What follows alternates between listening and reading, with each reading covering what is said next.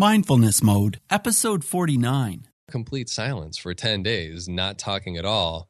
By the end, I can just remember feeling so fresh and new. Reach new heights of calm, focus, and happiness on Mindfulness Mode with me, your host, Bruce Langford. On Mindfulness Mode, we talk about how people from all walks of life have discovered mindfulness and how it's impacted their lives to help them become more calm, focused, and happy. Hey, Mindful Tribe, I want to challenge you today, if you know anyone whose life would be improved with mindfulness, to share this podcast with them. Okay, Mindful Tribe, let's get started. I'm here with Jeff Agostinelli, and we're ready to talk about all kinds of things to do with mindfulness. Hey, Jeff, are you in mindfulness mode? Absolutely yes, Bruce. Fantastic. Jeff Agostinelli is a life and business coach and was trained as a macrobiotic chef who focuses on alternative healing. Jeff is an avid believer that eating raw foods is a recipe for better health. For more than 6 years, Jeff submersed himself in learning and practicing everything food and health related. Jeff then became fascinated with digital marketing and business and entrepreneurship and proceeded to create a podcast called The Next Level. So Jeff, tell us a little bit more about you. Tell Mindful Tribe how you became interested in mindfulness.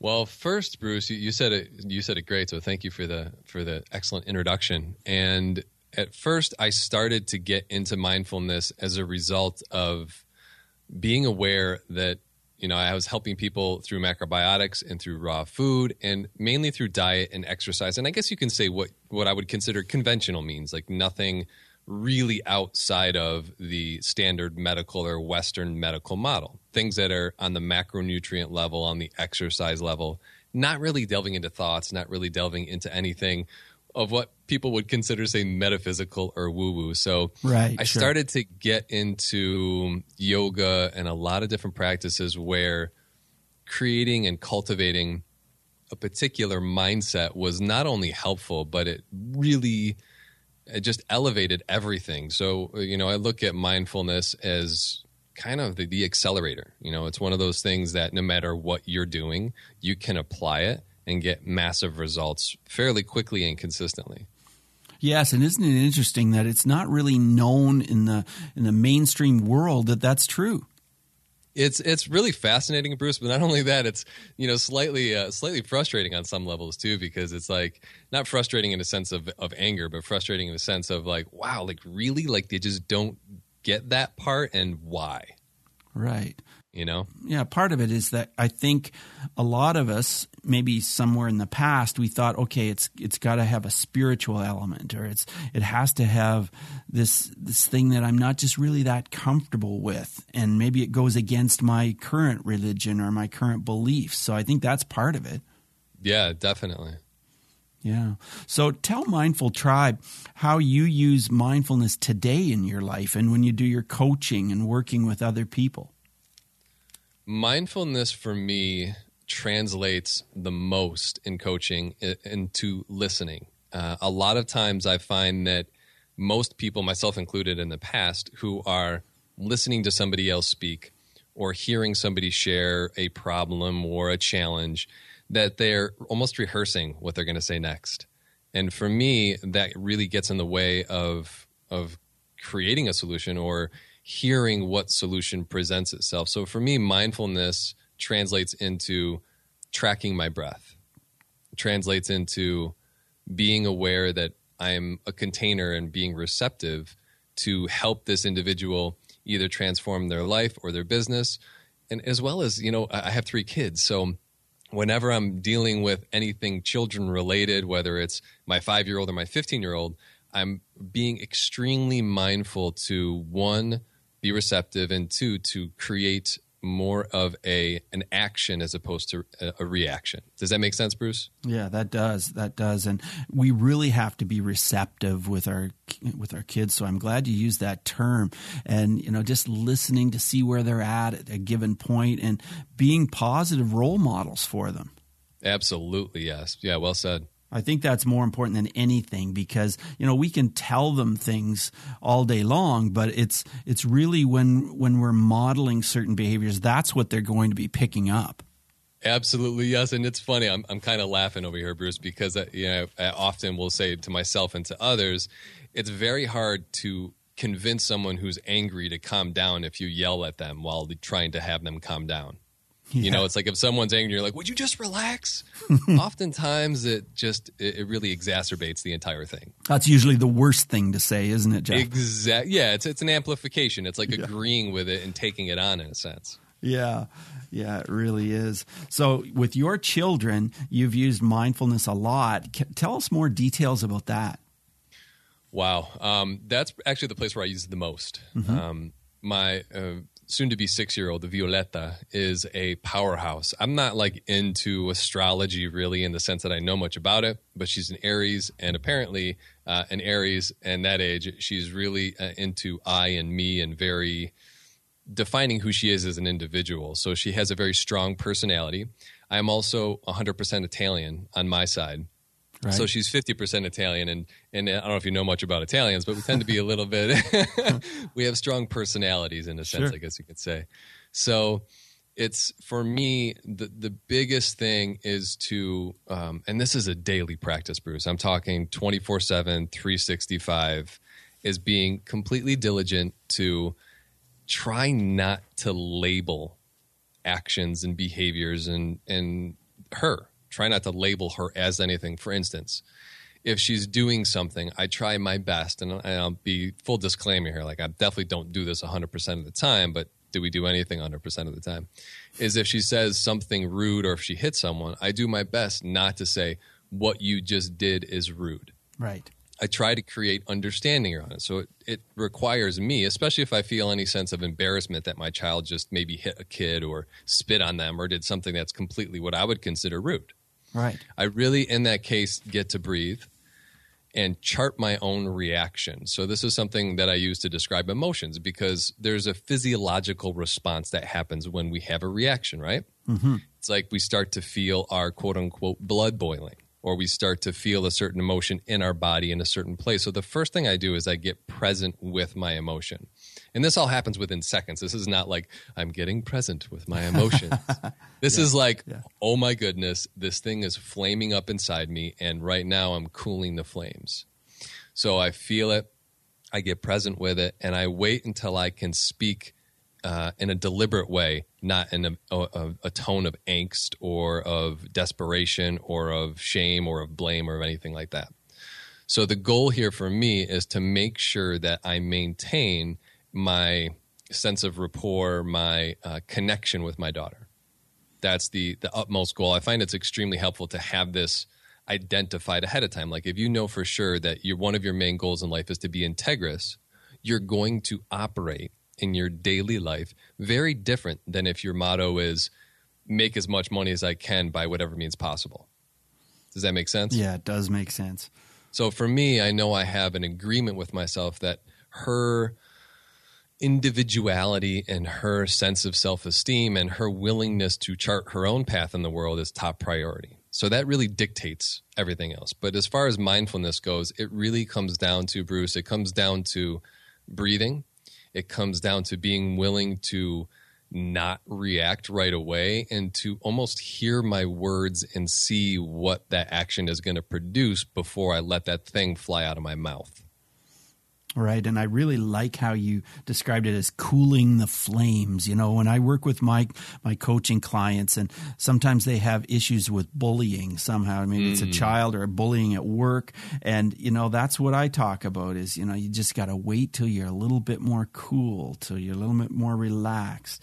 And, you know, we all have to do it, but with bullying, you know, there's so much of this labeling, like you talked about earlier, you know, oh, she was a bully, he's a bully, and, you know, so important not to do that, and it really changes your outlook on things when you make an effort to not do it. Oh my goodness, it's a huge practice because that's our first, you know, fight, flight, or flee. You know, it's just one of those things, or freeze. Really, it's one of those things where it's easier to assign blame than it is to take responsibility. Yeah, way easier. Yeah. Jeff, have you ever had any challenges with mindfulness? Any times when you thought, man, this just doesn't seem to be working for me? Yes, I guess is the short answer. And the reason I say it like that is what really sparked in mind when you said that is one of the things, the reason I said Cooling the Flames is because there's a book which I love by Thich Nhat Hanh. It's called Wisdom for Cooling the Flames. The book is called Anger.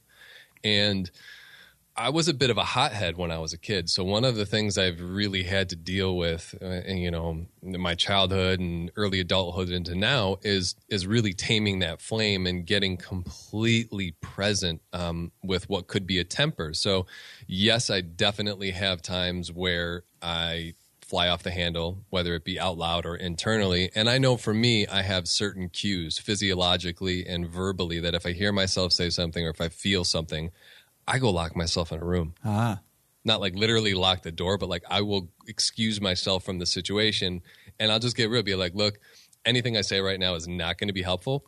I'm going to go do something else. Right. Smart. You've identified that about yourself and you just know to do it.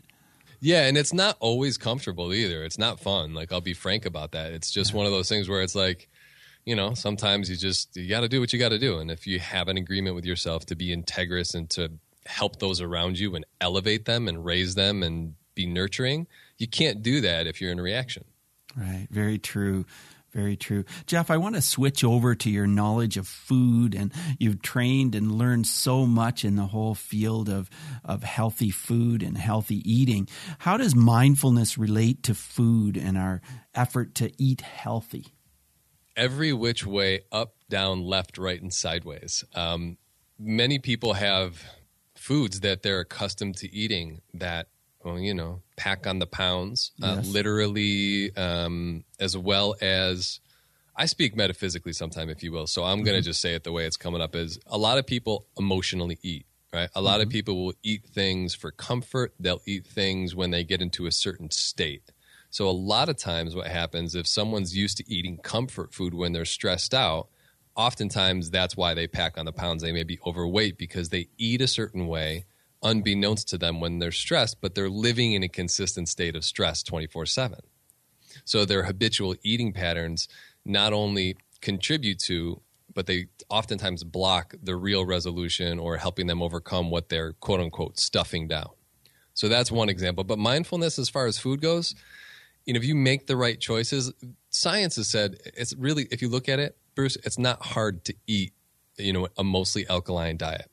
Eat your veggies. We've heard that forever and a day. Right. Obviously, don't overeat meats and proteins and those things. They're acid forming. They've been shown to cause arthritis and any type of physical ailments. Don't eat a really high cholesterol diet. Obviously don't eat mashed potatoes with a stick of butter in it every day. It's just not going to be a great result. So it's not like we don't know what to do. And this, Bruce, is also why I made the transition more into coaching, is that we know what to do, but we just don't do it. So mindfulness as far as food is 100% correlation. Right. So just stopping and being aware, how does that food really make me feel? Right. That's part of it, isn't it? Yeah, absolutely. It's kind of one of those things. Like if you look at the cell cycle, right, there's checks and balances, right? A cell replicates, and in a, I guess you could say, gross sense, cancer or certain what the modern medical model calls dis-eases or a state of discomfort is really uncontrolled cell growth, right? The checks and balances are not happening the way that they should. So if someone consistently eats and they notice that every single time they have this certain meal that they want to take a nap afterwards, food is not a means to napping. Food is a means to nourishment. I know this is utterly simplistic, but it's really true in that if you eat something and you consistently feel low energy afterwards, look at that. Eliminate it from your diet for a little while. Try something different. Add things in, take things out. And it really comes down to being mindful and being able to assess, is this producing the result I'm looking for? Now, the trick, Bruce, is if you're not looking for a specific result other than, ooh, this tastes good, yummy, yummy, yummy, eat, nap time. That's a very different cycle than I need energy to meet with my clients. I need energy to affect change in the world, to produce my podcast, to do this, to do X, Y, and Z. So mindfulness is completely tied for me personally into just like everything I do. I really think this is so right on, Jeff. And it conjured up an image as you were talking. When I was growing up, I grew up on a farm and 4 brothers, and we had the big farm kitchen. And in the farm kitchen, we had this couch. And so we would have a meal together, and my mom always made this homemade bread, right? So we'd have this meal together, and we'd eat all this bread and mashed potatoes and all this. And then there'd always be a fight. Who was the first one to get to the couch after the meal? Because you just felt like, oh, you just had to lay down, So absolutely true. That's not the way it's supposed to be, is it? No, not at all. I mean, the one thing too, Bruce, that I fell into, I guess you can say, in being a personal chef and working with people that had stage 3, stage 4 cancer was that most people in those situations take food seriously because they think they have to, right? Most of them, it was their last resort. They went through chemo, they went through radiation, and they were still doing it. And they did the food as almost like, this is it. This is the thing I'm going to try last. Right. So for me, that kind of imbued a very serious, strict sense around food. And one thing I want to stress for your listeners too, though, is that food is meant to be fun, right? If you eat something and you eat it out of guilt, you're eating guilt. Again, like I said, there's a metaphysical sense to this, but if you eat something and you enjoy it to the nth degree, that's way, way, way more beneficial than eating something and feeling like, oh, I just ate chocolate cake and I'm going to do this and then I'm going to feel like that and giving yourself a story about why it was bad.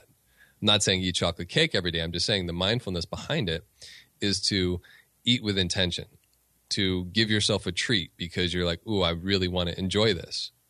So there's a sense that, there's a mindfulness, there's a thought process, there's an intention behind eating that is have fun with it and have a strategy, but don't let that take over your life. And so there's a fine line between eating and being disciplined about what you eat and just relaxing and choosing to eat the right kinds of things. What are your thoughts on discipline? Discipline for me is very different than mainstream. Discipline, in a sense, some people could hear discipline and say, oh, well, that's rules and regulations or that's this, it's that.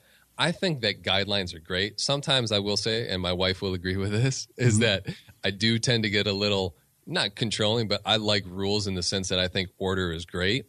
But the trick is that for me, discipline helps me get things done in a better way. So for instance, like discipline as an entrepreneur, discipline as a business owner and a coach, for me, if I have 5 or 6 clients and they all have different projects, for me, discipline means making sure that they all get the right material at the right time, that I'm checking off tasks, that my calendar is managed.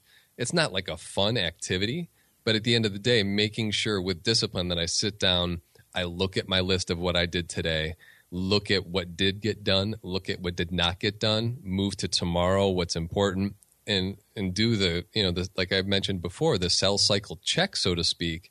That's important. And that's discipline, and that's not easy for everyone. So I think for me personally, discipline, again, taken with a grain of salt. Some people need more than others, depending on your lifestyle. I think discipline is one of the best habits that we can adopt. And especially, I have a teenager, 2 teenagers. And discipline is one of those things that I'm really attempting to instill in them, is because with modern culture today and devices and pings and dings and notifications, and our attention is being pulled every which way in another. And it's really an interesting state of affairs, if you will. So discipline in the sense of being able to stay focused and to chart one course until completed action, whether it's sending an email and not getting distracted by your phone and then somebody calling you from the other room, having the discipline to complete tasks, to follow through with what you promise, and to do what you're here to do. For me, discipline, that's how it translates. Right. Well, I really like a lot of your ideas there, because we do have to have discipline, but not if it becomes a negative thing and it's eating you up. That's for sure.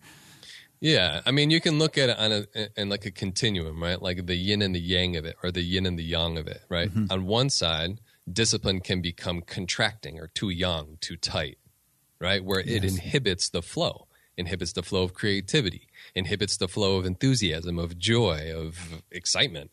And on the other side, on the swinging the pendulum, discipline to the yin side would be like being very lenient, not meeting things, being a little bit late for everything. Being, on the yang side, it's being perpetually early for everything, which is what I tend to do. Yeah. So it's understanding that there's not like a balance in the sense of there's a middle for everything, but there's a balance in the sense that the pendulum swings, and it's important to be flexible because trees bend. Trees that are too rigid snap. Yeah, for sure. Jeff, I've worked in bullying prevention for quite a while, and I've seen how mindfulness can make a huge positive difference in the lives of anyone who has been bullied. Do you have a story about a specific bullying situation where mindfulness may have made a difference? It's funny that you asked that because the conversation of bullying, I was actually bullied when I was younger. I remember Really? it was the worst ever. And it's funny because now maybe that paved the way, but I was a Division I lacrosse player in college, and I played lacrosse in high school. It was more in grade school, like before 8th grade. Sure. I was definitely more bullied, and it was really difficult, and I didn't like it, actually. It was just horrible. But being, I guess you say, bullied, mindfulness, I didn't even know what the conversation was like. But I do see bullying come up a lot in business, for instance, like bosses bullying employees. Yes. And that, I will say, one, I do not stand for. I think it's one of the worst things ever because it's like family. Like today, the way that businesses are run, we're moving into a new generation in business where before, the business owner would live above the store, right? Yeah. Now we have virtual teams, but taking care of your team just the same way you would take care of your family, your friends, or your circle of friends is really important, to care about their well-being. So mindfulness as far as bullying in business goes, for me, I know I have people that come to me and will say, oh, well, so-and-so said this and the other guy said this and and they'll complain. And for me, I hear the story and I listen, same strategy. I'll listen, I'll track what I'm feeling in my body, and I'll do my best not to agree with or disagree with the individual. What I'll do is I'll offer suggestions, and usually I'll be more on the receptive side. So instead of saying, well, what you should do is this, I go, well, would it be fair if you maybe re-communicated to person X that they need to follow procedures? And if you re-communicated to person Y that it's very helpful for everybody on the team, that if they follow procedures, communication's much easier, and we don't have to spend a whole lot of time communicating with each other on what went wrong. Would that be okay if you chose one of those options? And the conversation goes way better than, well, what you need to do is this and this. Right. Like with kids, it takes a little bit longer, but at the end, you're taking care of everybody in a much better way than if you just bark orders at them. Yeah, for sure. That makes sense.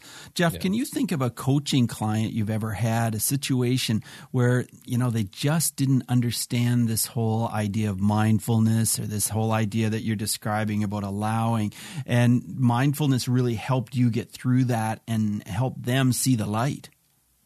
Absolutely, yes. A lot of people hear this, especially when I was working with food, because I made this transition from just being the food guy, and we talked about this a little bit before, to being the life and business guy. So people generally would be like, well, I just want to eat something. I'd be like, well, you can eat all day long until the cows come home, but you eat what? Maybe 2 hours a day total? What about the other 22? Right. So I would try and find angles to help them understand. If I couldn't, the thing that I would do is I would just give it up. Meaning I would say, you know what, I'm okay if they never get this. So it's almost like relinquishing the need for them to have to understand what I'm saying. So whether or not they got it, I relinquished my need for it. Which, Bruce, is kind of funny how that works, because when we relinquish our need for a certain outcome to happen, oftentimes that's something that brings that thing into existence faster. Like the Course in Miracles says it perfectly. Infinite patience produces immediate results. Yeah. Yeah. And I've seen that more times than I can believe. I know, right? It is. It's unbelievable. You think, oh, I just got to keep trying. And you get tighter and you get more and more intense. And then it just seems to not be happening. And then when you just kind of step back and relax and take a deep breath, and it's like, whoa, like how did that just unfold that way, Yes, absolutely. Yeah, it's really true.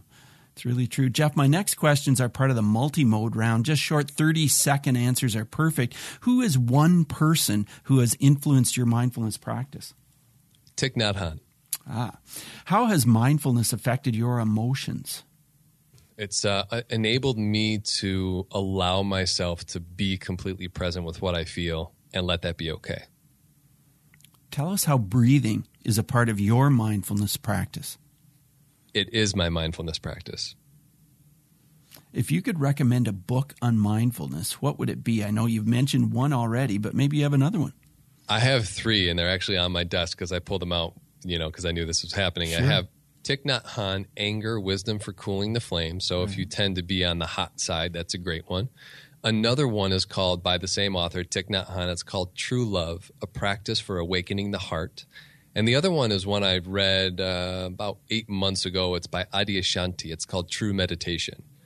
Really, really, really fantastic book. He talks about meditative self-inquiry, to inquire within, meditative self-inquiry. And it's all 3 absolutely fantastic books, and they're really my go-to for mindfulness. If I ever, fall off the horse, so to speak, those are the ones that I will reread. And the True Love, A Practice for Awakening the Heart, it's a great one. You could read that in a couple hours, say on a Sunday. That's my favorite time to read it. And it's just a quick read, absolutely fantastic. Great. And these will all be in our show notes, so check that out at mindfulnessmode.com. Jeff, what advice would you give a person who is new to the idea of mindfulness and they'd like to start using it in their life? One of the keys for me for mindfulness, as I said a number of times, is breathing. I learned this. I did a number of 10-day silent Vipassana meditation retreats, and basically all you can do for 15 hours a day is sit there and meditate. No looking at each other, no physical contact. Men and women are separate. Really just a very focused effort. As long as you're breathing, you need to be mindful. That's really all there is to it, because it's one of those things that's like, if you're not being mindful, then what else are you doing? It's being mindful is washing the dishes and being aware that you're washing the dishes.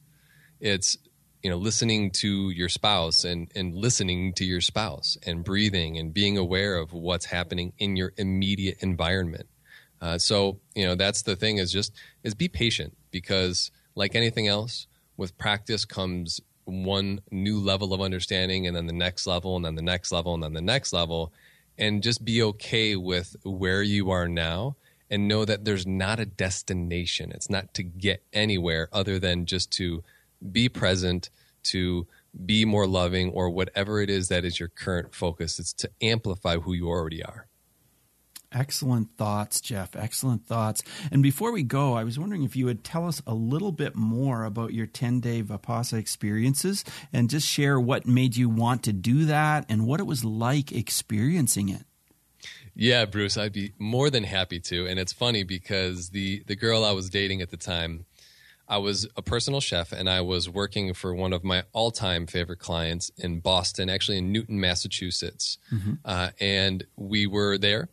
And she had said something. It was a busy time, and she said, let's go do this 10-day silent meditation retreat. And I'm sure you've been busy before, Bruce, and you said, yeah, that sounds great. Yeah. Right. So I naturally were cooking. I remember exactly, she had this, it was an Aga stove. It's this very Swedish or Norwegian stove. It has different chambers that are different temperatures. I remember I was putting something in the bottom right stove. And she said, hey, what do you think if we go to this meditation retreat? I said, sounds awesome. Sign me up. Let's do it. So we get there, and there's the reception, if you will, the check-in place. And they say when you get there, okay, there's no notepads, no books, no writing utensils, no audio devices, basically no distractions, right? Then you sign a waiver that says you agree to these things, which means no eye contact, no physical touch. Basically, you're just going about your day with all these other people that are also meditating, and you agree not to interact with anybody. And they have other things. It was absolutely hilarious. So I remember we're there, men on one side, women on the other side, and the person is in front giving us this conversation. So I'm like looking over at her, and I can't say anything. So I'm doing my Jedi mind tricks, and I'm like trying to get her attention. She finally looks back, and I mouthed over. I'm like, "Are you kidding me? What is this?" And about 5 days in, I had a very profound, I guess it felt like a snap. Like I had my knee, sitting cross-legged on a pillow for, like I said, like 15 hours-ish a day with a recess here and there. Things happen, you're breathing, you're tracking your body. And I had something happen to my knee, and I just started weeping. I was crying. It was just like uncontrollable. And it's interesting because I had knee injuries in college and in high school in lacrosse. I had a torn meniscus and dislocated patella, dislocated kneecap, and a PCL tear. Mm-hmm. So I had a lot of knee challenges, and it was interesting what visions and emotions things came up as a result. But that 10 days, Bruce, it was literally the best thing ever. Like I'm so glad that it happened. It's so much that I wanted to stay for 30 days. At the end of the 10 days, but we had to go back and do work and stuff. So then at that point, I was like, I'm going to do another one and another one. And I haven't been back, and I know it's on my list to do. It's absolutely the best thing I could ever do. And it's one of those things too, where you never really know what the result's going to be. And sitting there, watching your mind and, complete silence for 10 days, not talking at all. By the end, I can just remember feeling so fresh and new, and new sense of creativity, new sense of possibility. I felt 10, 15 years younger. I already feel young. I mean, I train every day. I do all kinds of stuff. And it was just the best experience ever. And if anyone's considering it at all, I definitely recommend doing one because they're so amazing and profound. All right, Mindful Tribe. I hope you were really tuned into that because, man, that sounds amazing. And yet it can be something that you might be filled with fear thinking about what would it be like for 10 days not to speak or to have eye contact. And we've heard directly from Jeff that it's just absolutely refreshing and just a great experience. So that is very cool to hear that, Jeff. Jeff, it's been such a pleasure to spend this time with you today, and I'm really inspired by what you've done with your life and how you're helping other people get on the right track and so on. So I just want to ask you if you would share with Mindful Tribe about how we can contact you and learn more about what you do. Yeah, I'd be happy to, Bruce. You can find me. I'm on a lot of stuff. You can find me on Twitter at Jeff Augustinelli, on Instagram at Jeff Augustinelli, on Facebook as Jeff Augustinelli if you just search for that. You can also find me on Snapchat. So, Bruce, maybe I could put that in the show notes. I'm kind of on every social media platform, but you could also go to jeffaugustinelli.com or jeffa.co for short, just for spelling reasons. Sure. And you can find everything about me there. Podcast is there and everything else. Okay, that's great. Well, it's been fantastic. All the best to you, Jeff. Bye now. Thank you so much for joining us today on Mindfulness Mode. For insightful blog articles and show notes for every episode, check out mindfulnessmode.com. If you've enjoyed this podcast, you could help us out by clicking on the iTunes link on our website and leave a rating and review. In appreciation, I'll mention you at the top of an upcoming show. Till next time, Mindful Tribe, use what we've learned today to reach new heights of calm, focus, and happiness. Stay in the mode.